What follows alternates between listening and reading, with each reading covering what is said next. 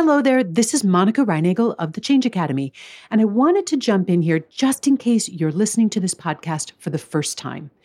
In the episode that you're about to listen to, you'll hear me and my co-host, Brock Armstrong, with whom I launched this show back in 2020. But change has come to the Change Academy. Although Brock is still an important part of our team, he's no longer co-hosting the show.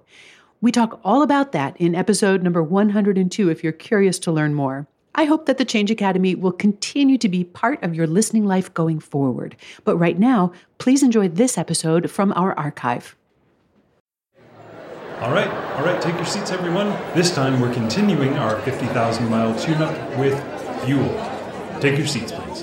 Thanks. Welcome to the Change Academy podcast, a show where we use our training in fitness, movement, nutrition, and weight loss, but more importantly, our experience as behavior change coaches to help you move towards your best self and your best life.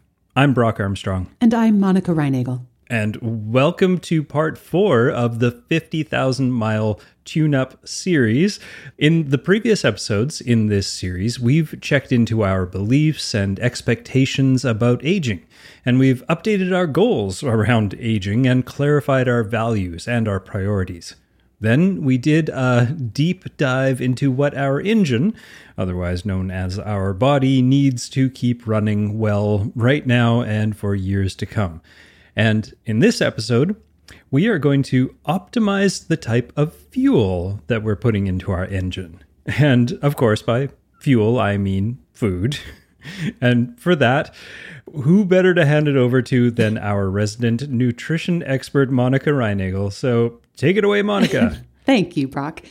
And I was so pleased that we got an email this morning from someone, especially to tell us that he's really been enjoying the 50,000-mile tune-up series. And I was glad to hear that because we've been looking forward to doing this and we're wondering how it would land with all of you. So if you also have feedback for us on this series, we are always as close as your email send button, and we love to hear from you. hello@changeacademypodcast.com is the way to get us.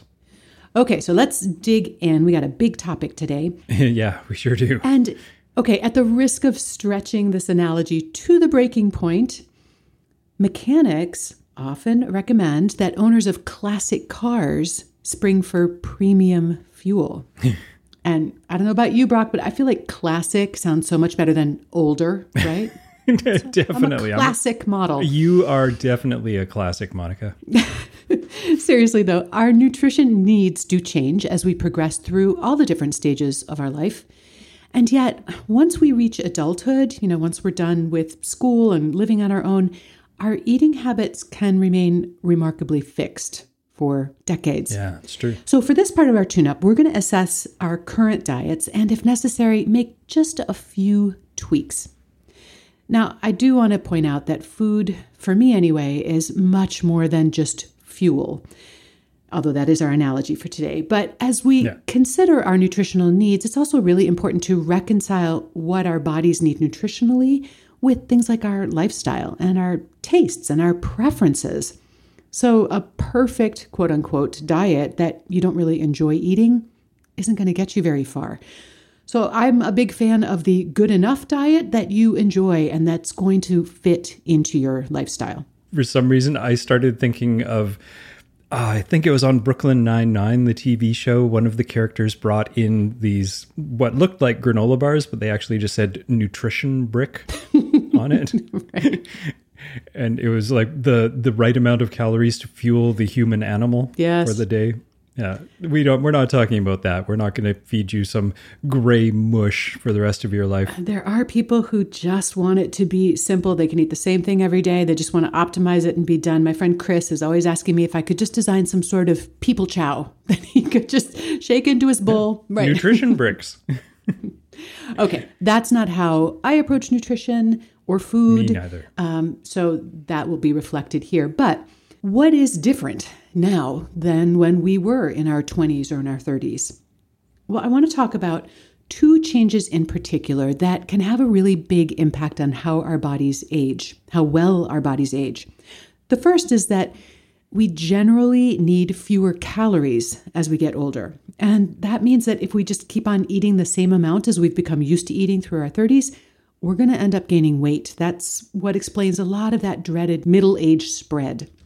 At the same time, we also need more protein when we get a little bit older. And we'll dig into the reasons for that in a moment. But that means that protein is going to have to start taking up a bigger percentage of our calories. Right. I love podcasting, but I wish this were a visual medium right now because I could show you some visuals that kind of bring this home. But if we need fewer calories and more protein, that means that protein is going to take up a bigger chunk of the calories that we do eat. Right. We can't just pile it on top. Otherwise, we're definitely going to increase the calories. Exactly. So we have to make room for those protein calories. It makes sense. Right. Although I am looking at the graph in front of me. So it's making perfect sense to you. But yeah. Yeah, but this is sort of like in my analogy, we're going to be choosing higher octane fuel. We're just going to put a little bit more oomph into that diet. A little nitrous oxide in there, or NOS as they call it in the Fast and Furious movies. I have no idea what you're talking about. Fair enough. Okay. All right. So my point is it will require just some tweaks in the way we think about our meals, the way we're accustomed to putting together our plates. Now, one piece of good news is that in addition to all the other great things that it can do for us, protein also has sort of a natural appetite suppressant effect, or it just helps tame our appetites.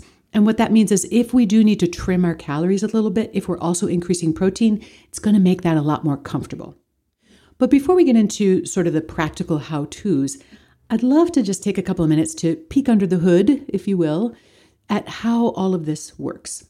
So first, let's just talk about why it is that we tend to require fewer calories as we age. I'm glad you're getting into that. I almost interrupted earlier to find out why, but it was coming. Okay. Right. Well, and you know why. Part of this has to do with the fact that we do tend to be less active as we get older. And we talked a lot about that in the previous episode on Engine.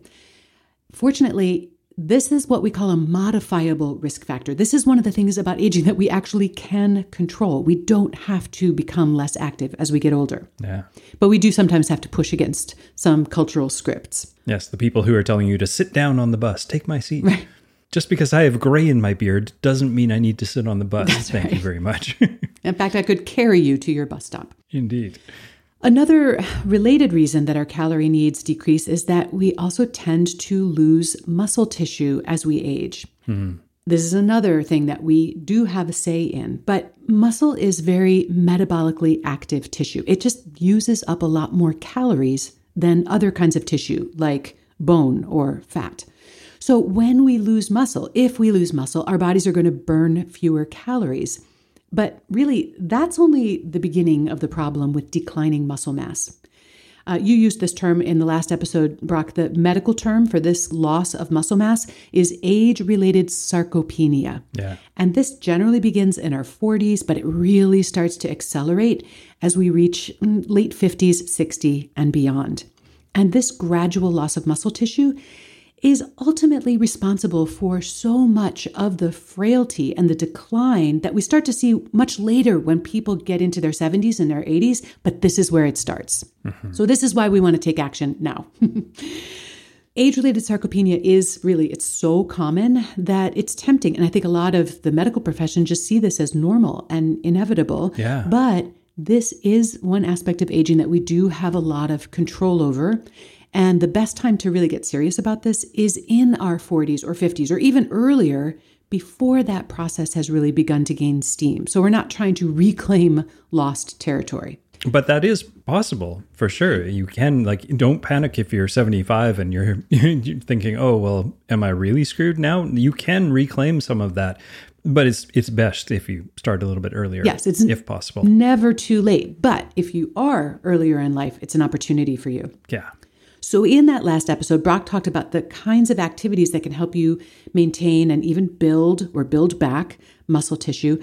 But there's a really important dietary element to this as well that you alluded to, Brock. And that is that in order to build and maintain that muscle, we also need dietary protein from our foods. And as we get older, it takes more protein to get the job done. And this is due to something called anabolic resistance. So let's talk a little bit about anabolic resistance. Yes, please. I was going to say, I need a refresher. Yeah, we're going to be issuing like 1.5 college credits at the end of this episode.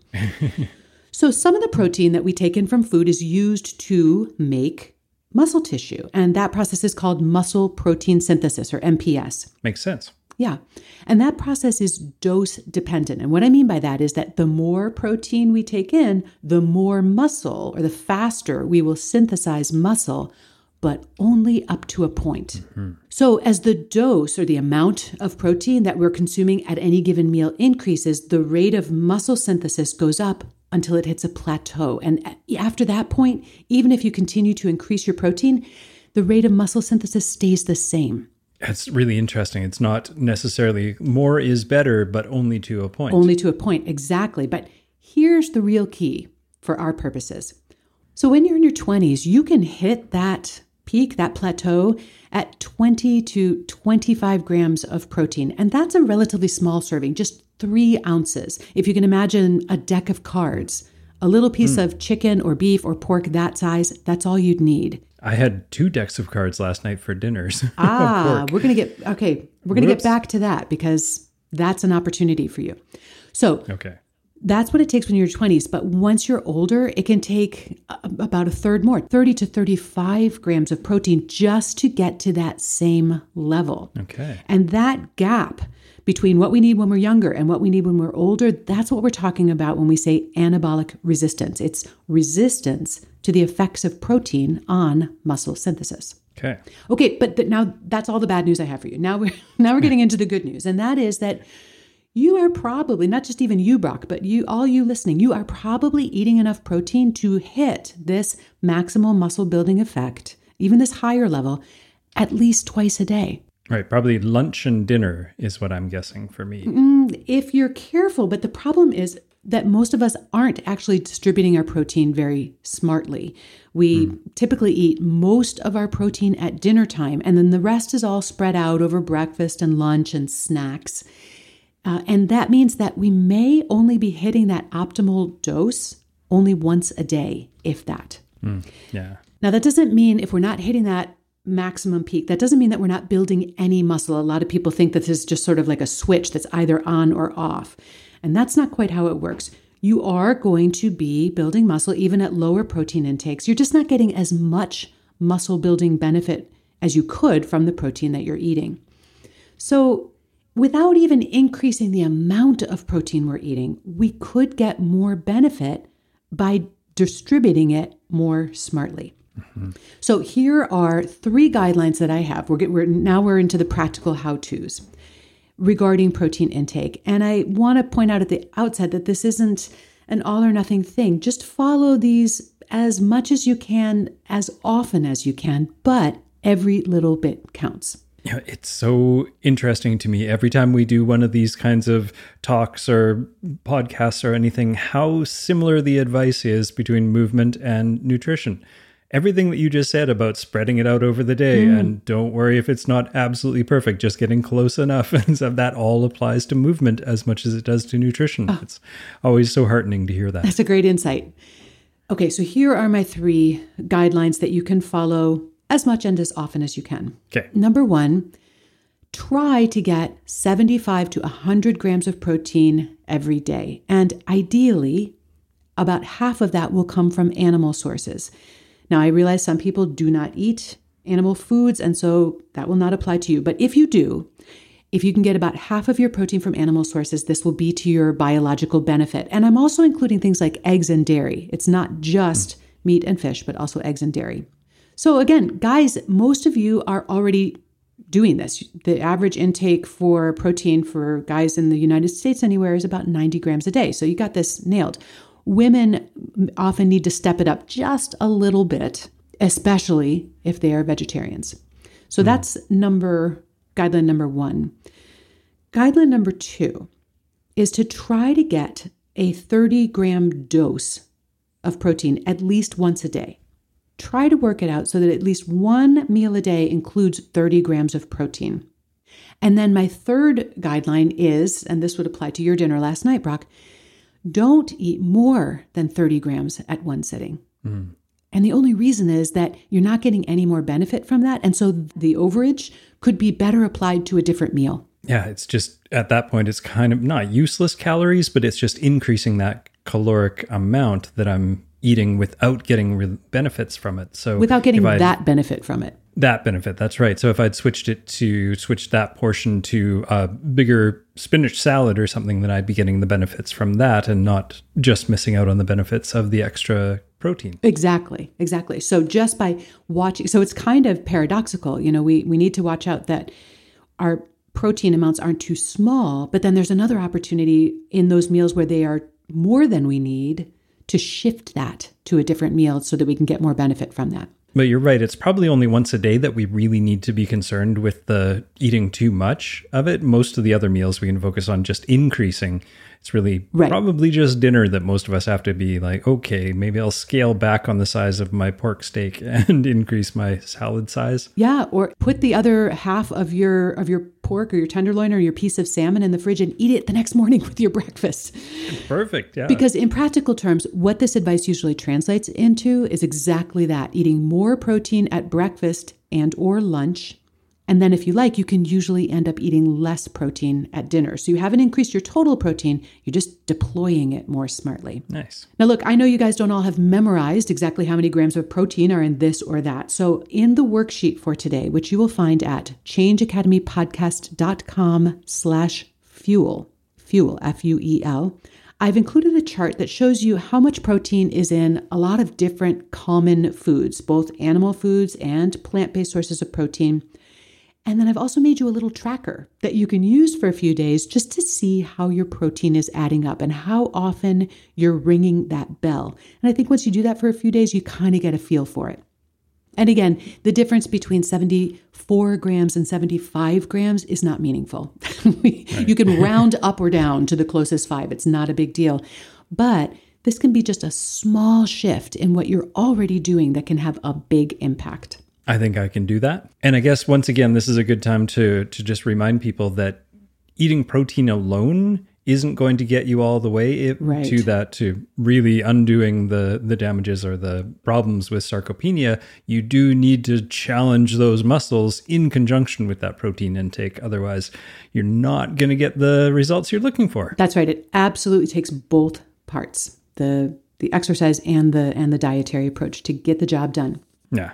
Okay, now if you are someone who is also noticing a little bit of that dreaded midlife spread, just those extra pound or two that seem to be creeping up year after year, then you may also want to tweak your calorie intake. And that's especially true if you're adding any additional calories in order to increase your protein intake. And here again, I have just 3 tips for you, and you can follow them just as much as you can and as often as you can, because once again, every little bit counts. And the first one is to remove all carbohydrate from your diet. Not exactly, but you're on the right track. The first one is simply to consider trimming your portions of those starchy foods like potatoes, bread, rice, pasta. You don't have to eliminate them from your diet.